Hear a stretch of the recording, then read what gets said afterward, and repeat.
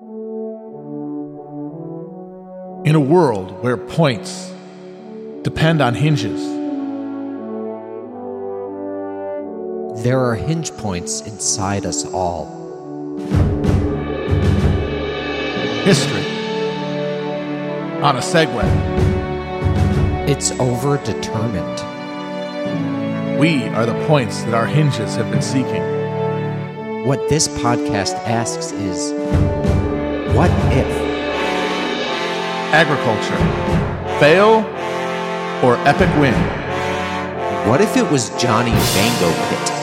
What if the Ottomans had AK-47s? Maybe climate change was a good idea. What if the Ottomans had lightsabers? What if the buffalo killed us? What if Santa Claus was real, like an actual guy who gave presents every year?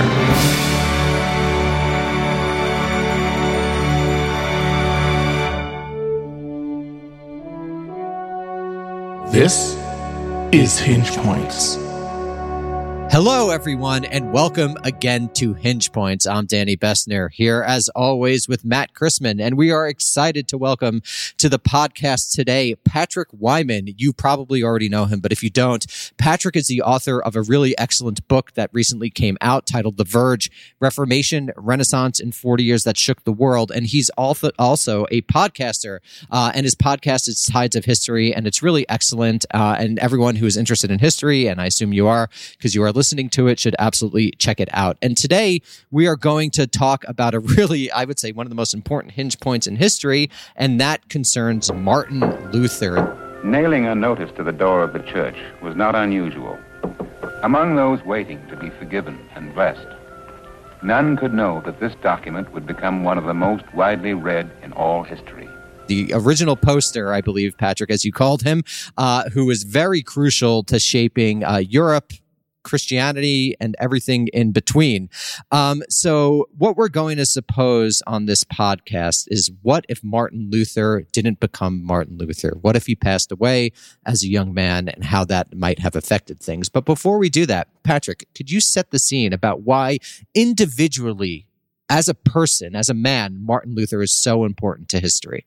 So I would say the fact that I view Martin Luther as being this individually important should stand out, because I am not an individuals matter all that much in history type of person. I think that the vast majority of the historical figures with whom we're familiar, that we tend to think like, this person mattered a lot, like inventor of the cotton gin, for example. I think most people are completely replaceable. I think if you look at this exact same period, Christopher Columbus, completely replaceable with any one of a number of, ships captains who was wandering around the ports of Western Europe around 1490, who was into slavery and making a profit.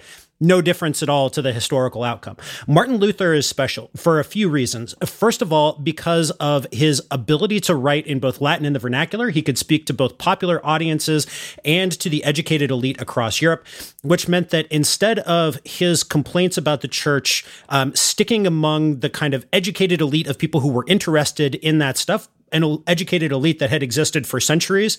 The church was always in the process of being reformed, but usually it's stuck within this relatively small, highly educated international group. Luther's ability to speak in punchy, entertaining terms to a mass audience, and not just to speak to that audience, but literally to create it through selling printed pamphlets to them. He created an entire reading public that was an audience for reform in a way that could not have existed if it was, say, Erasmus, who was the second most popular author of this particular period of time.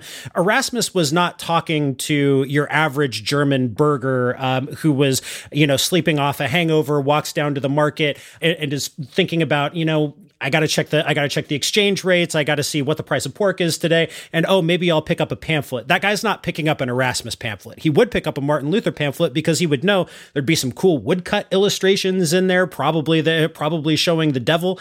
There's going to be some really entertaining language. This is going to be a thing that it's not just that it speaks to this person's concerns about his soul, which he does have, but also that it's going to entertain him. And printers know that Martin Luther's name sells. So the early Reformation at least, is as much a product of Martin Luther's individual ability to write and reach audiences as it is about his particular theological concerns.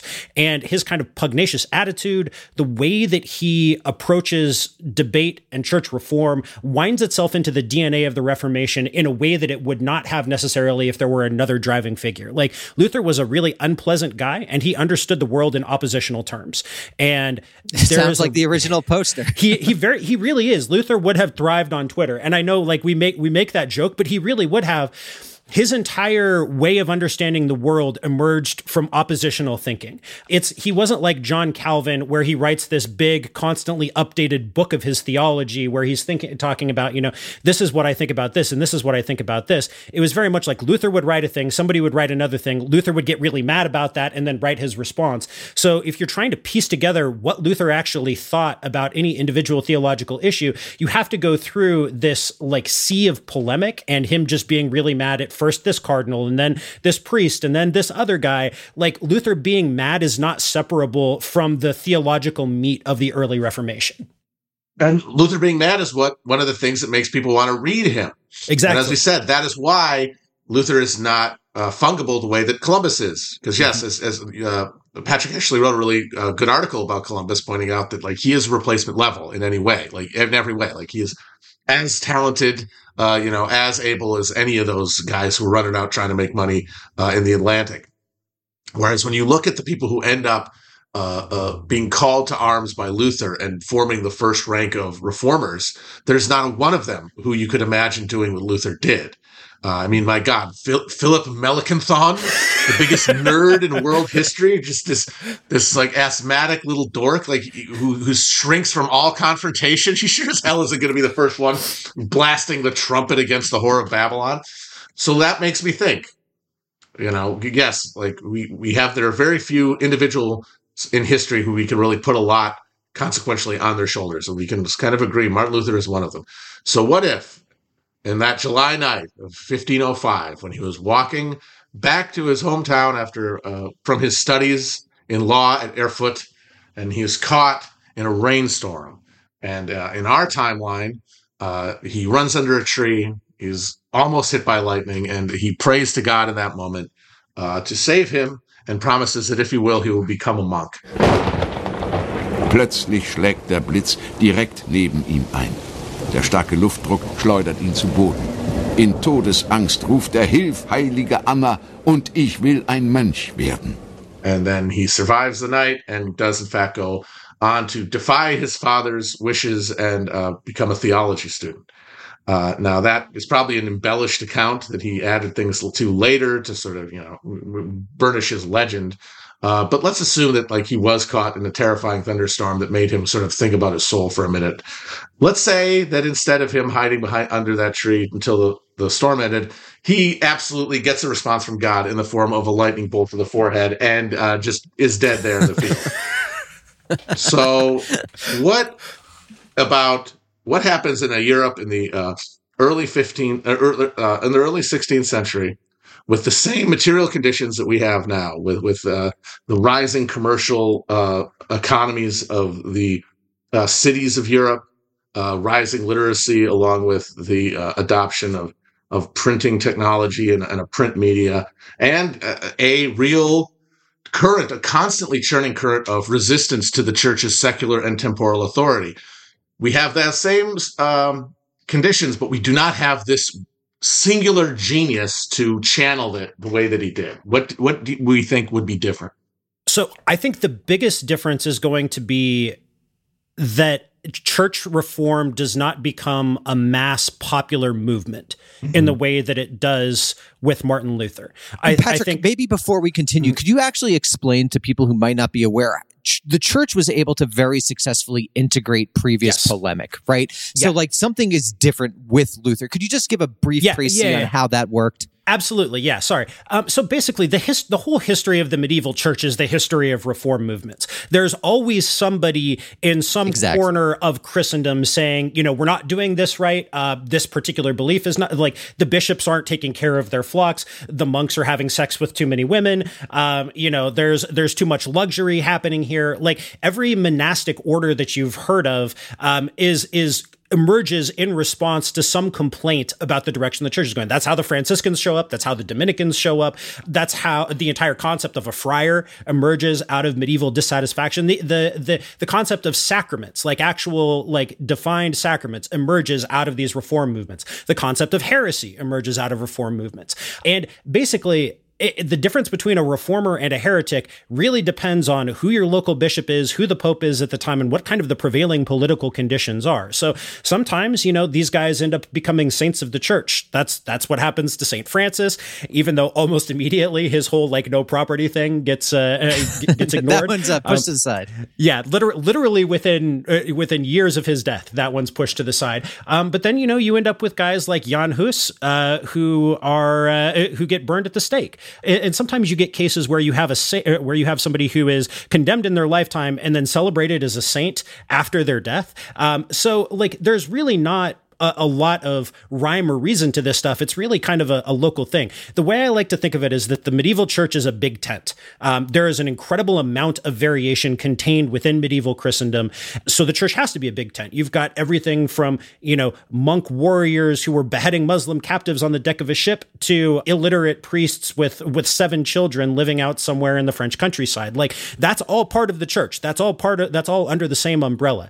So what makes the church a genius institution that is incredibly flexible and durable over the course of the Middle Ages is that it's able to channel reforming energy, is that it's able to say, yeah, you know what, we are going to do this a little bit different. You know what? Okay, yeah, we're going to let this king do this particular thing here, and we're gonna rein in this king over here. So in Spain, for example, by this time, they're basically running a national church with very little input as to how things are run. The Spanish Inquisition is a royal institution; it is not a papal institution. So I think in the absence of Martin Luther, we still end up with a more nationally divided church and much more nationally fragmented religious landscape. But it ends up looking a lot more like what happens in England with Henry VIII, where you just have kings slowly taking more and more and more authority away from the church, taking monastic lands, taking this and that, taking the ability to appoint bishops, and the Pope becoming a less relevant figure. I think it's harder for the Pope to exercise any sort of authority in a more politically and theologically fragmented Europe with the printing press, but it doesn't become the kind of mass evangelical movements that we see with Luther. Okay, so that raises an interesting question. If you do get, by necessity, these top-down reformations, which I think we all agree would be necessary because that centrifugal pull away from the centralizing authority of the Pope, that's happening regardless of whether Luther exists, and the explosion of state conflict that this period sees is going to necessitate that. But if you don't have a mass evangelical movement that is communicated through popular literature, does that mean that the religious distinction between the reformers and people who prefer the old way ends up being polarized along class and the folk religion of Europe everywhere remains Catholicism, while this sort of nationally aligned church is the domain of the bourgeois and landowners who got together to resist papal authority in the first place? So I think it's going to vary an incredible amount depending on where you are in Europe. I mean, and appealing to regionalism is kind of a cop-out in this period, but really, I think there would be a huge difference depending on whether you were sitting in the city of London and you've got an active Bishop of London and Archbishop of Canterbury sitting right there trying to ride herd on what the common people are doing in terms of their religious beliefs versus, out in the Cotswolds where nobody's really paying attention and you've still got people with copies of Wycliffe's writings that have been passed down for 150 years, right? I think that it's going to depend a lot on where royal reach goes and where kind of a national church's reach can go. Because, even in increasingly religiously centralized England during the English Reformation, there are places where there are still tons and tons of secret Catholics for generations and generations and generations afterwards. And I think that, but I think that you're right in pointing to a class dimension to that, to the extent that the class dimension is mapping onto these increasing divides that we see at this time between urban and rural, between an increasingly commercialized and internationalized city folk who are more and more tied to the crown versus what's happening out in the countryside, which is a much, much different kind of thing throughout the 16th and 17th century. So another crucial thing is, it's interesting to imagine a Europe without the religious wars, because we talked on an earlier episode about how one of the major reasons that Europe winds up doing colonialism effectively is because those wars, really, I think those are the first early modern instantiation of them, force an incredible jump in technological development and military development and navigation and et cetera, et cetera. So what do you think, or to both of you, do you think you still get that violence, which is so crucial to the European story after the 16th century? I think that is the question. It's not. It is, where does that violence reappear? What is its guise? Because I think you have to assume it's still there because all the social pressures are there. Luther just provided a specific conduit for them and a language for them.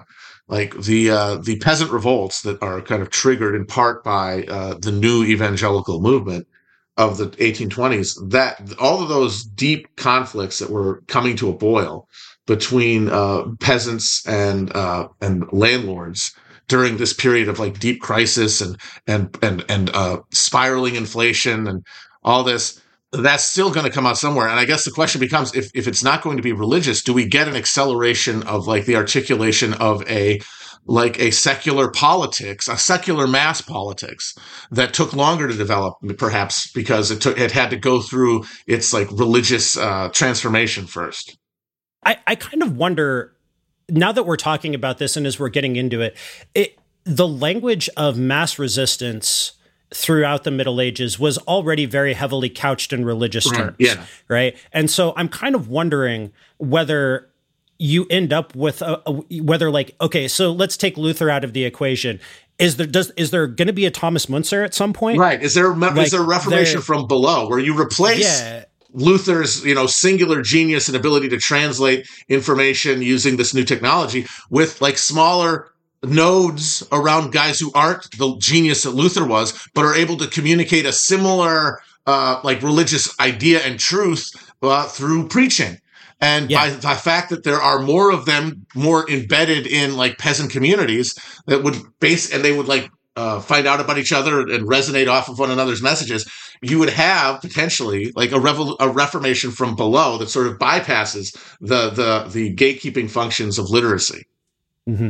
I think that makes a lot of sense. Given so it's kind of hard for us to imagine this now in our present day, but to the extent that there were celebrities in kind of folk popular culture in the Middle Ages, they were often preachers. They were traveling preachers, especially Dominicans who were known to have a gift for this type of thing, and they were multimedia events, right? So you have handbills printed beforehand saying, we're gonna have a good get together. We're gonna put together a sermon. It's gonna be a real rollicking one. We're gonna have some fire and brimstone, and then we're all gonna get drunk afterward. This is great. They would do like plays and shit, right? And like performances and puppets and stuff.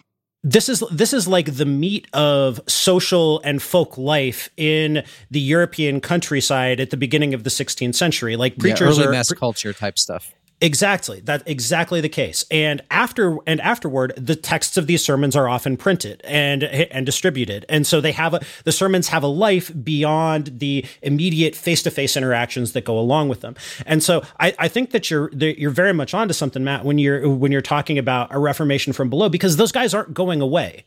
Right, like they're embedded in the fabric of society as it exists, and like Thomas Müntzer, for example, was shaking the fucking trees and shit before Luther's polemics came out. Yeah, and there's a real argument among scholars as to what debt Müntzer owes Luther, right, and what the relationship is between them, because you're going to get Müntzer figures, and like it. Given the social pressures of the time that you referenced, like there's no way that doesn't get couched in apocalyptic language and the language of what people owe to each other as the children of God. And then this just, I think exactly, you're right. You have this language already, but the genius of Luther, Patrick, as you've expressed it to me, is this iterative ability, this ability to never stop posting, and this ability, I think, to keep on ratcheting up exponentially the fever of the social pressures that we're talking about. So the question is, I think we all agree that that's going to have a valve or some sort of escape valve. It's going to have to be expressed. But even as we talk about it, I don't see a clear direction about how that would be expressed, because without that iteration, you don't get that same emotional resonance that Luther himself provided, which is why the Reformation turns into this hyper-violent event. Well, I think it's a question of where the violence is going to go, because I really don't think that you can subtract any of the actual passion that went into the religious wars and the violence of them from people like all along the class structure of Europe. But absent like a popular Reformation, I don't know. Perhaps that violence expresses itself in like the more explicit class antagonistic models of, the medieval English peasant revolts. When Adam, what was it? When Adam squatted or something, and Eve span when there was an Englishman, that kind of thing. And then also, Munster and stuff. Like, do you get essentially a religiously infused war against the ruling classes of early modern, late feudal Europe? And Patrick, this is my question to you then, just to build off Matt. Maybe you could explicate the relationship you see between the Reformation and very early capitalism. Okay, so I want to come back to something real quick before we get into the Reformation and capitalism, which is Luther's relationship to authority, which I think kind of lies at the heart of the distinction between popular and top down. Like, one of the reasons why Luther ceases to be such a key figure after a really early point, like, I think we're inclined to see Luther as the key figure of the Reformation, but after 1525 and definitely after 1530, other people are far more important. Luther increasingly becomes a regional figure. He's still read very widely in Germany, but not really anywhere else. The Reformation kind of moves beyond him. You can see this in the numbers of printed texts, the numbers of editions. Like, up through 1525, Luther is 10 times more popular. He's printed in 10 times more editions than the next most popular reforming author, right? After that, the numbers drop off dramatically. 3/4 of the editions of Luther's work are printed before 1530, right? And part of the reason for that is because when the Peasants' Rebellion happens in 1525, Luther takes a very strong stand against them, and his popularity dramatically diminishes. There's no way for the image that Luther likes to portray, likes to put out there of himself as this kind of kindly pastor who's looking after his flock. You can't square that with him saying that all of the peasants should be killed because they're blood-sucking rebels, right? Like, so Luther comes down very strongly on the side of authority. He's always got in the back of his mind this idea that anything coming from the bottom is inherently suspect and that people need to be controlled, that authority exists for a good reason. And you could see just very quickly how Protestantism morphs into modern secular liberalism. It's there from the beginning. That skepticism of the masses. I'm very glad you brought that up. It's there in Luther. Mm-hmm. It is central to understanding what made Luther in particular attractive as a reforming ally to the German princes, right? That if on the one hand you have Thomas Müntzer, you know that you can't keep going as you're going. You know that these reforming currents exist. If you're going to put your heart and your head behind some kind of church reform and, maybe squeeze a few secularized monasteries out of the deal, like, then Luther is the one you're going with. You're not going with Andreas Karlstadt. You're not going with Huldrych Zwingli. You're going with Luther, who has a firm respect for authority, like baked into his perspective. And so I think that's another thing that makes Luther unique, is that unlike a lot of these other reforming figures, he's very much on the side of existing social structures and existing power structures. And that makes you wonder, like, so much of that class conflict that was coming to a head during that period ends up getting vented into this holy war against an imagined other who is defined in religious terms. And that means that so much of the common misery of being exploited under this failing system gets turned into a narrative of religious oppression rather than a recognition of one's subject position.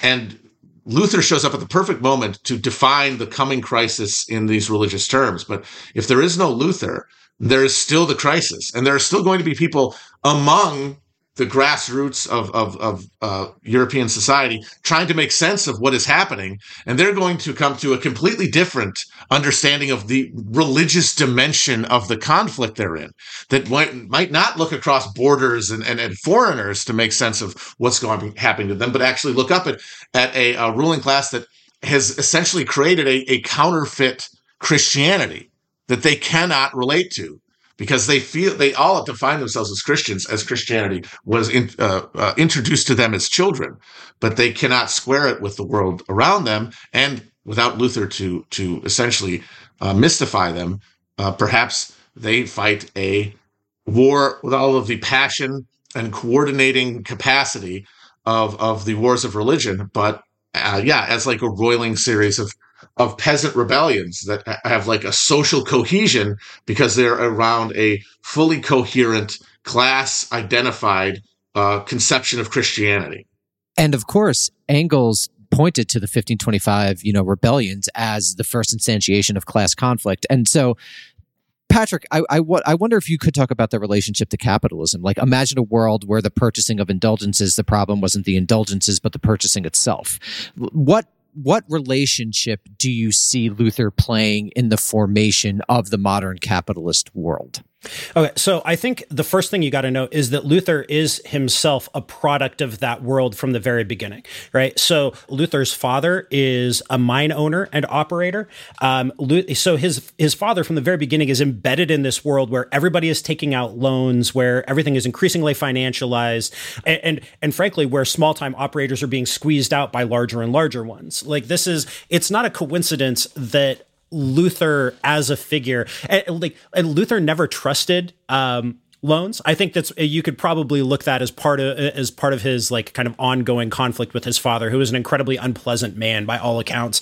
Like that Luther called he was offered like shares at one point as like a financial reward. He called it Spielgeld. He called it like play money. He didn't think it was real. So Luther is already a product of this world. What makes Luther able to have a voice is the fact that printing presses exist, and printing presses are the absolute perfect encapsulation of kind of late 15th, early 16th century merchant capitalism, in that they are entirely speculative investments, right? They require high initial capital. They're financed via loans. When you put out a book or an edition, that is a speculative thing. You have to estimate what the market for that is going to be. It is a speculative venture that requires money up front. So printing is of its nature kind of a reflection of this. Luther is himself a reflection of this world. Now, I think when we're talking about how we get from Luther to capitalism, I think like the people that he's speaking to, the people who identify most strongly with Luther, are going to become the bourgeoisie. And I think, if anything, an identification with Luther's message as consumers of his message in print form is what creates a class consciousness among these people, that they are literate, they're highly urban, they're prosperous, they're upwardly mobile, they have an identity of their own that is tied to existing class structures. They may not be overly fond of their lords, but they do a lot of self-governance because they're part of city institutions, right? Like these are urban folk who are used to governing themselves. So they're not that concerned about the exactions of lords because, they're kind of living in their own independent world of free cities, right? So I think that's Luther's role. If we're thinking about capitalism, is like the bourgeoisie learns to understand what it is through reading Luther and through understanding that they're not the people at the bottom of the social spectrum. They're not the people at the top. They have their own distinct identity and their own distinct place in society. So in some sense, what we're positing here, or what we're asking, is there a bourgeoisie absent Luther? So do the social forces that engender the Reformation and through Luther engender what sounds like to me in the earliest forms of liberalism that morphs into a secularism and the bourgeoisie, do those social forces necessarily result in a bourgeoisie? And if they don't, what type of world are we imagining? I don't think they necessarily end up in a bourgeoisie that thinks of itself as a reading public. That to me is the really key thing. That if you think that mass media plays an important role in the development of bourgeoisie as a class moving into the 17th and 18th centuries. I don't think it's a guarantee that they are readers of mass market information sans Luther. I think that's the key distinction, that like you can't overstate the extent to which printing as an industry came into its own because of selling Luther's books, right? The average person, the average non-nerd, basically, who was going about their day trying to get those stacks in the urban environment and who was literate, had no conception of why he should sit down and read for edification or pleasure. It was not something that would have occurred to him. They needed a specific context of this guy speaking in lucid and entertaining, aesthetically pleasing prose telling you, hey, you dummy, you're going to go to hell if you don't change X, Y, and Z. It's like it's a lightning bolt to like the basal stem of like identity. It's going to give you a new understanding of self that is going to be wired into this new, collective consciousness of reading public. Yeah, and it's not that it comes out of nowhere, right? Because like if you're an educated, kind of upwardly mobile clerk type living in Nuremberg in 1510, so before Luther is putting all this stuff out there, you can read. You read account books. You're doing double entry bookkeeping. You're looking at handbills that are posting new laws or regulations from the city council. You probably own a book of hours, right? So you can do your devotions, and depending on how high up you are on the urban social scale, that may be a more or less rich volume. So you can read. It's not that you have no concept of reading as a thing, but reading for pleasure and reading for edification, yes, that is something that is entirely foreign to you. Maybe you read a text of a sermon that you heard was a real banger, right? Like maybe that's what you're reading. But Luther is the one who's creating the idea, and through the printers, who is creating the actual genre of text where, sure, you go down to the marketplace and you're doing your haggling and you think, oh yeah, I've got a couple of coins in my pocket. Let me grab this. Let me grab the hot new Luther off the presses. Like that's not a thing that existed before. And Luther creates the concept of a reading public that is going to exist as a market for those kinds of texts afterwards.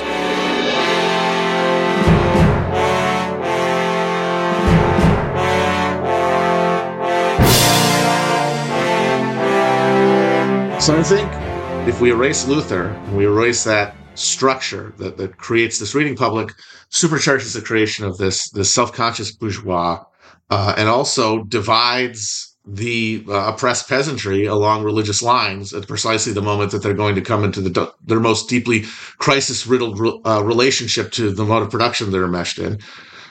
Instead of that, you might get sort of a reformation from below that must like eventually come into some sort of conflict with both the bourgeois as they exist and the landed aristocracy. And when I imagine that, I kind of think as we've talked about in the previous episodes of this season, what you're imagining here is a best case scenario where the escape valves that seem to emerge at every crucial point of crisis in European social order, starting at this period of like this technological inflection point. There are these moments where the social energies are becoming uncontainable within the system as it exists. And instead of that leading to the final like heightening of contradictions and conflict between classes, a new model emerges, a new social phenomenon emerges to redirect that. First, it's Protestantism, then the greater capitalist urbanizing project, and of course, then the crowning glory of the colonial project in North America, specifically. And all of those things seem to emerge at the precise historical nexus to preserve the contradictions within this thing so that they can essentially be worked out while retaining the existing social order and status quo, so that by the time you have capitalism take over for feudalism, it is not with class revolt. It is with this slow, over the centuries process of the ruling land-based classes being essentially bought out of their position by the bourgeois and being integrated to some extent into the broader bourgeois dictatorship. And that is why, the working class resistance to capitalism, when it emerges, is at every point stymied similarly, because this process continues throughout the history of the modern Europe. And so I think what I see looking back at all these hinge points is the best case scenario is one where the world got to meet itself on relatively equal terms. You know what I mean? Like, I think that capitalism is probably an inevitable outgrowth of human interaction on Earth. But if it had have developed in a globalized context, I think it's the likelihood that it could have been overcome without the complete destruction of like the biome becomes much more possible.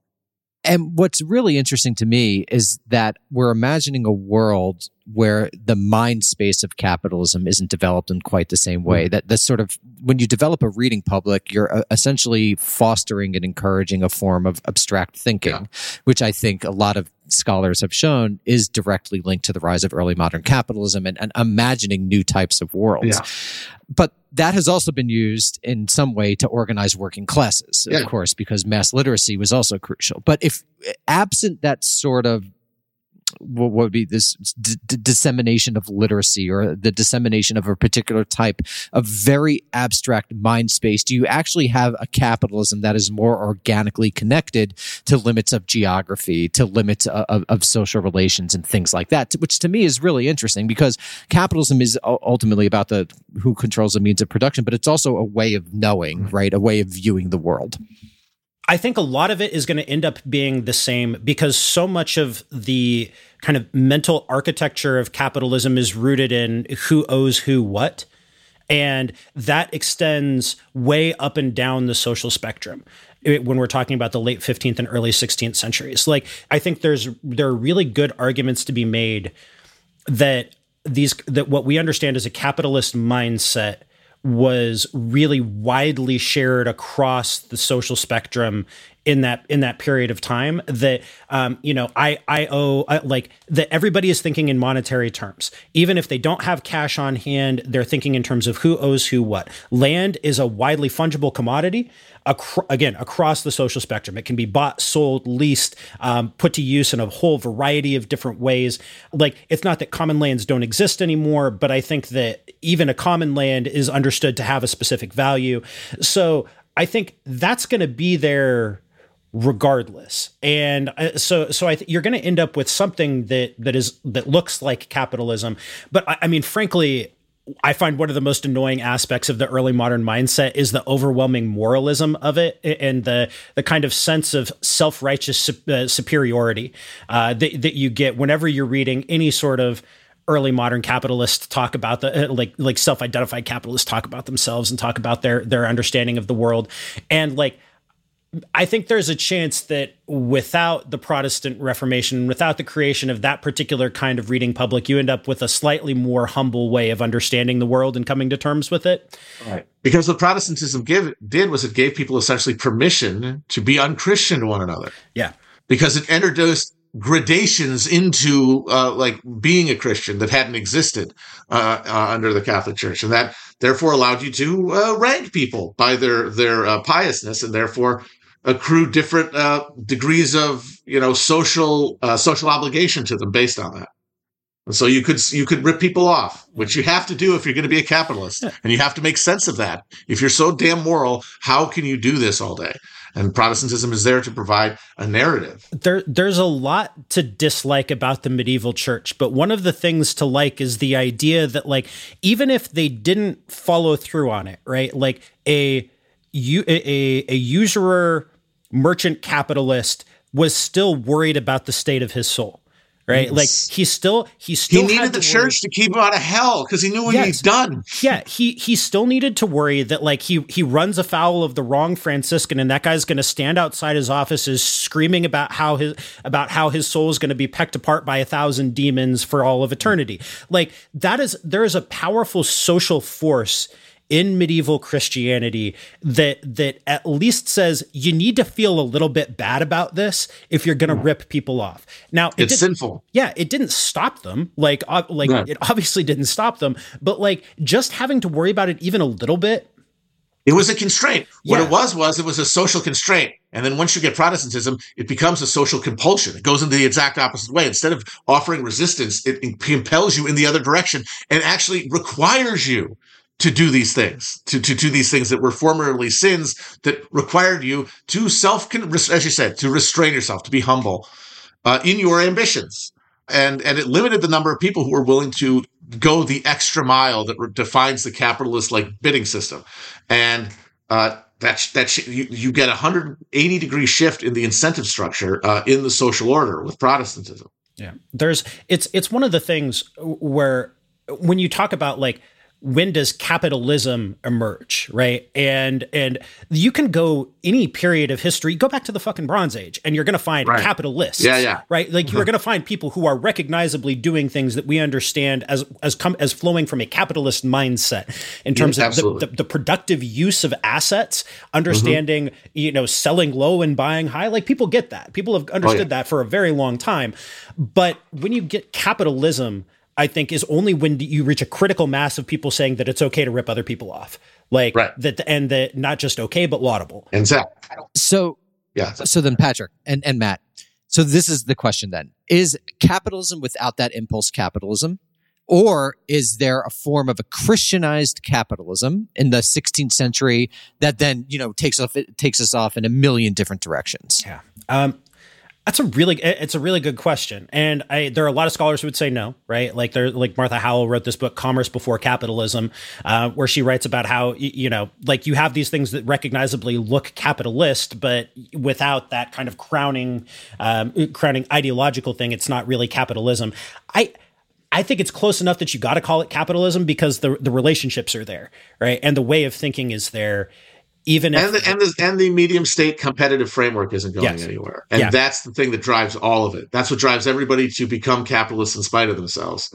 And that doesn't go away either. So I think maybe you get greater friction to that transition.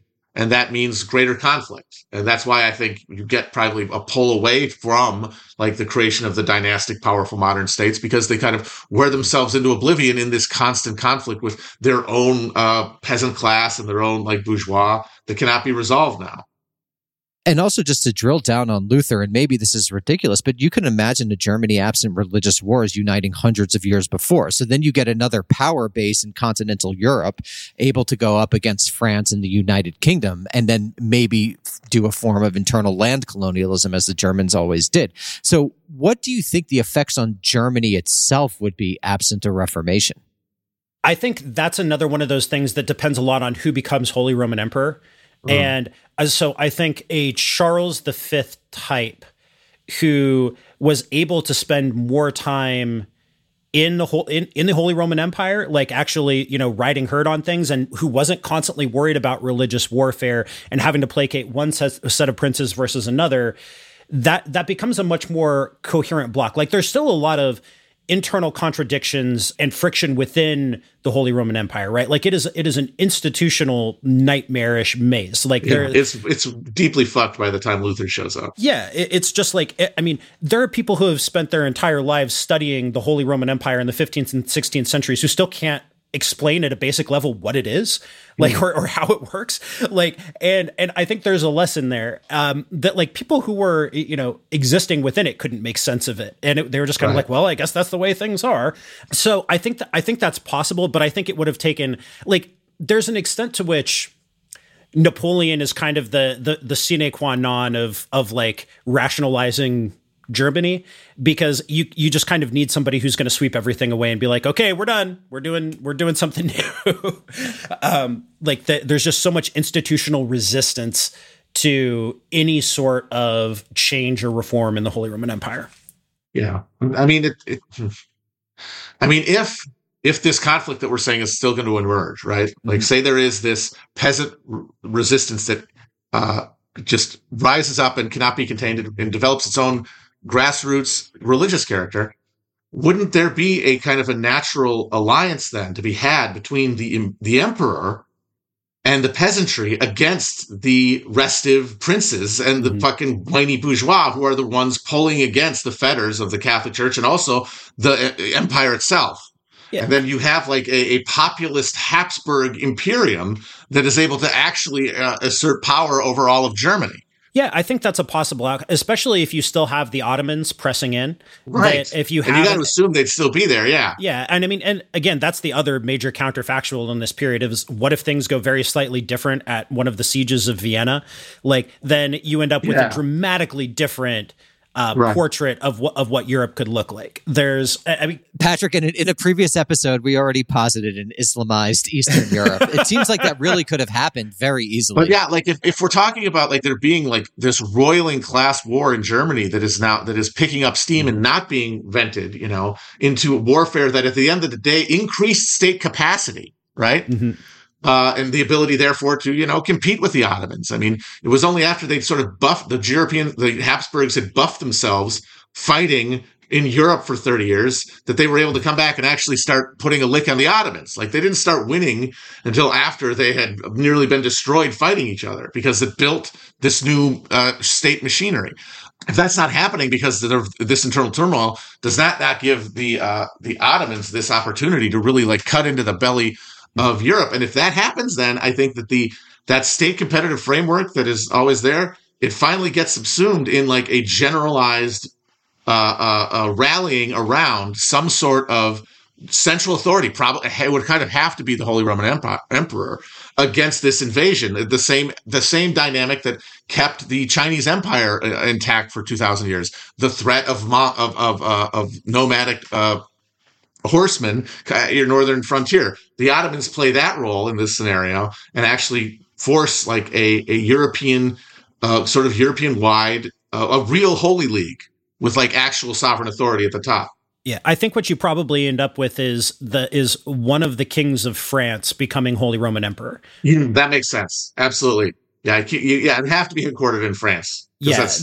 It's the richest, largest, most populous kingdom. Exactly, I think that's probably what you end up with. And that doesn't mean that dynastic rivalries go away. But if you're faced with the threat of annihilation and extinction, it's not going to be the Pope because the Pope, regardless of Luther, leaving Luther aside, the Pope is increasingly just an Italian prince with a fancy hat, right? Yeah. Like that's, the moral authority of the papacy, one way or the other, is effectively gone by the time Luther's publishing this stuff anyway. Like nobody is really taking the Pope that seriously as a moral arbiter by 1517.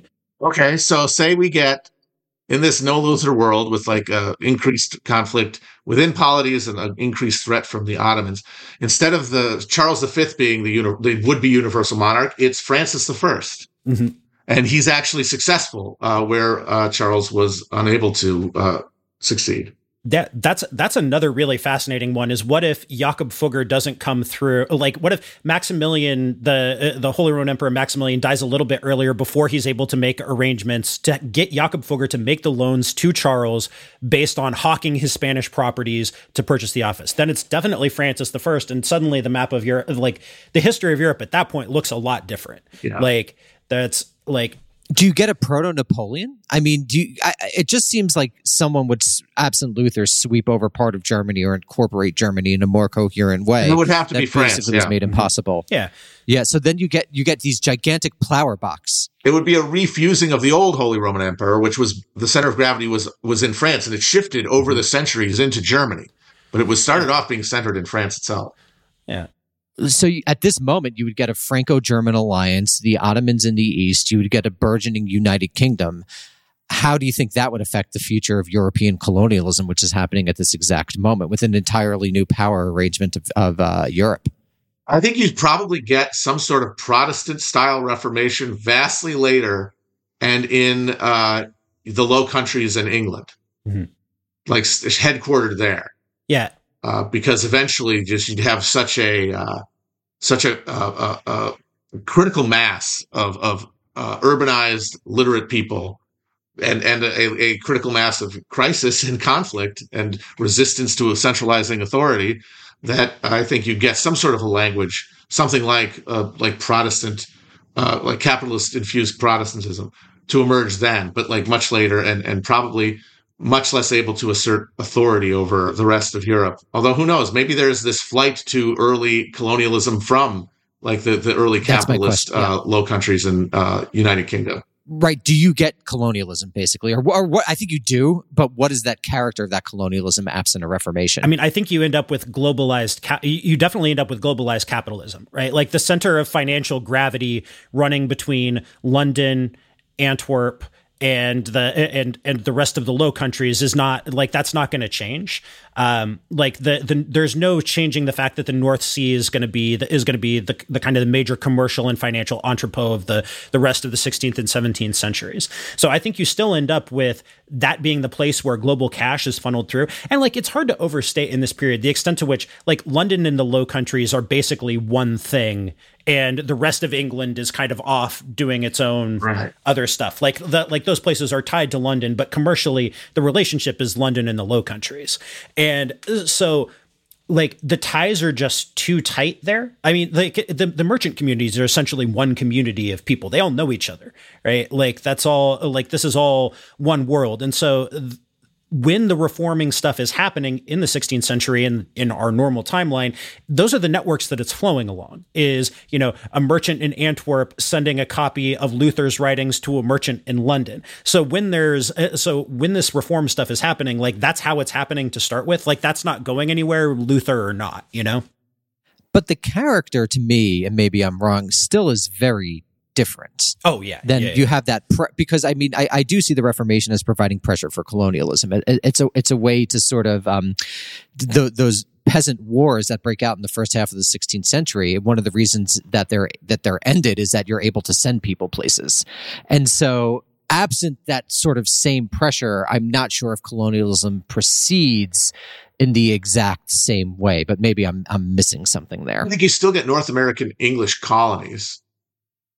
Dutch ones too, but how well they're able to extend that, how far they're able to push it, how many resources they're able to devote in a context where they are facing like a continental hegemon and not a bunch of other modern, like relatively similar sized states in a general competitive framework with one another. I don't know.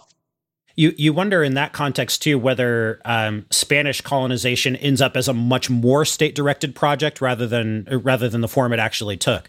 Right, the Spanish were kind of notoriously lax about what the first generation of conquistadors about, you know, exercising control over them. Does the Spanish colonial project look more like the Portuguese one, where it's a direct arm of the state that's being tightly controlled by, you know, kind of a clique of Seville merchants who are like in working in close cahoots with the crown, instead of it being like, you know, a bunch of second son psychopaths running off and tearing down New World empires. We will then control all of New Spain, and we will stage history as others stage plays. That's kind of another interesting counterfactual. And what if assuming even those conquests still happen, what if you aren't funneling that money into just immediately pouring it down the drain of massive trans-European warfare? Like the treasures of the Inca are literally immediately melted down and used to pay soldiers. Like they don't even They don't even sit there for weeks before they're used to pay soldiers. Like that's a much different looking Europe too. The one that isn't so kind of wastefully invested in the military sector. So on that note, Patrick, thank you so much for joining us. We really appreciate it. Yeah, thank you. This was great. Thank you for having me. It's wonderful talking to y'all.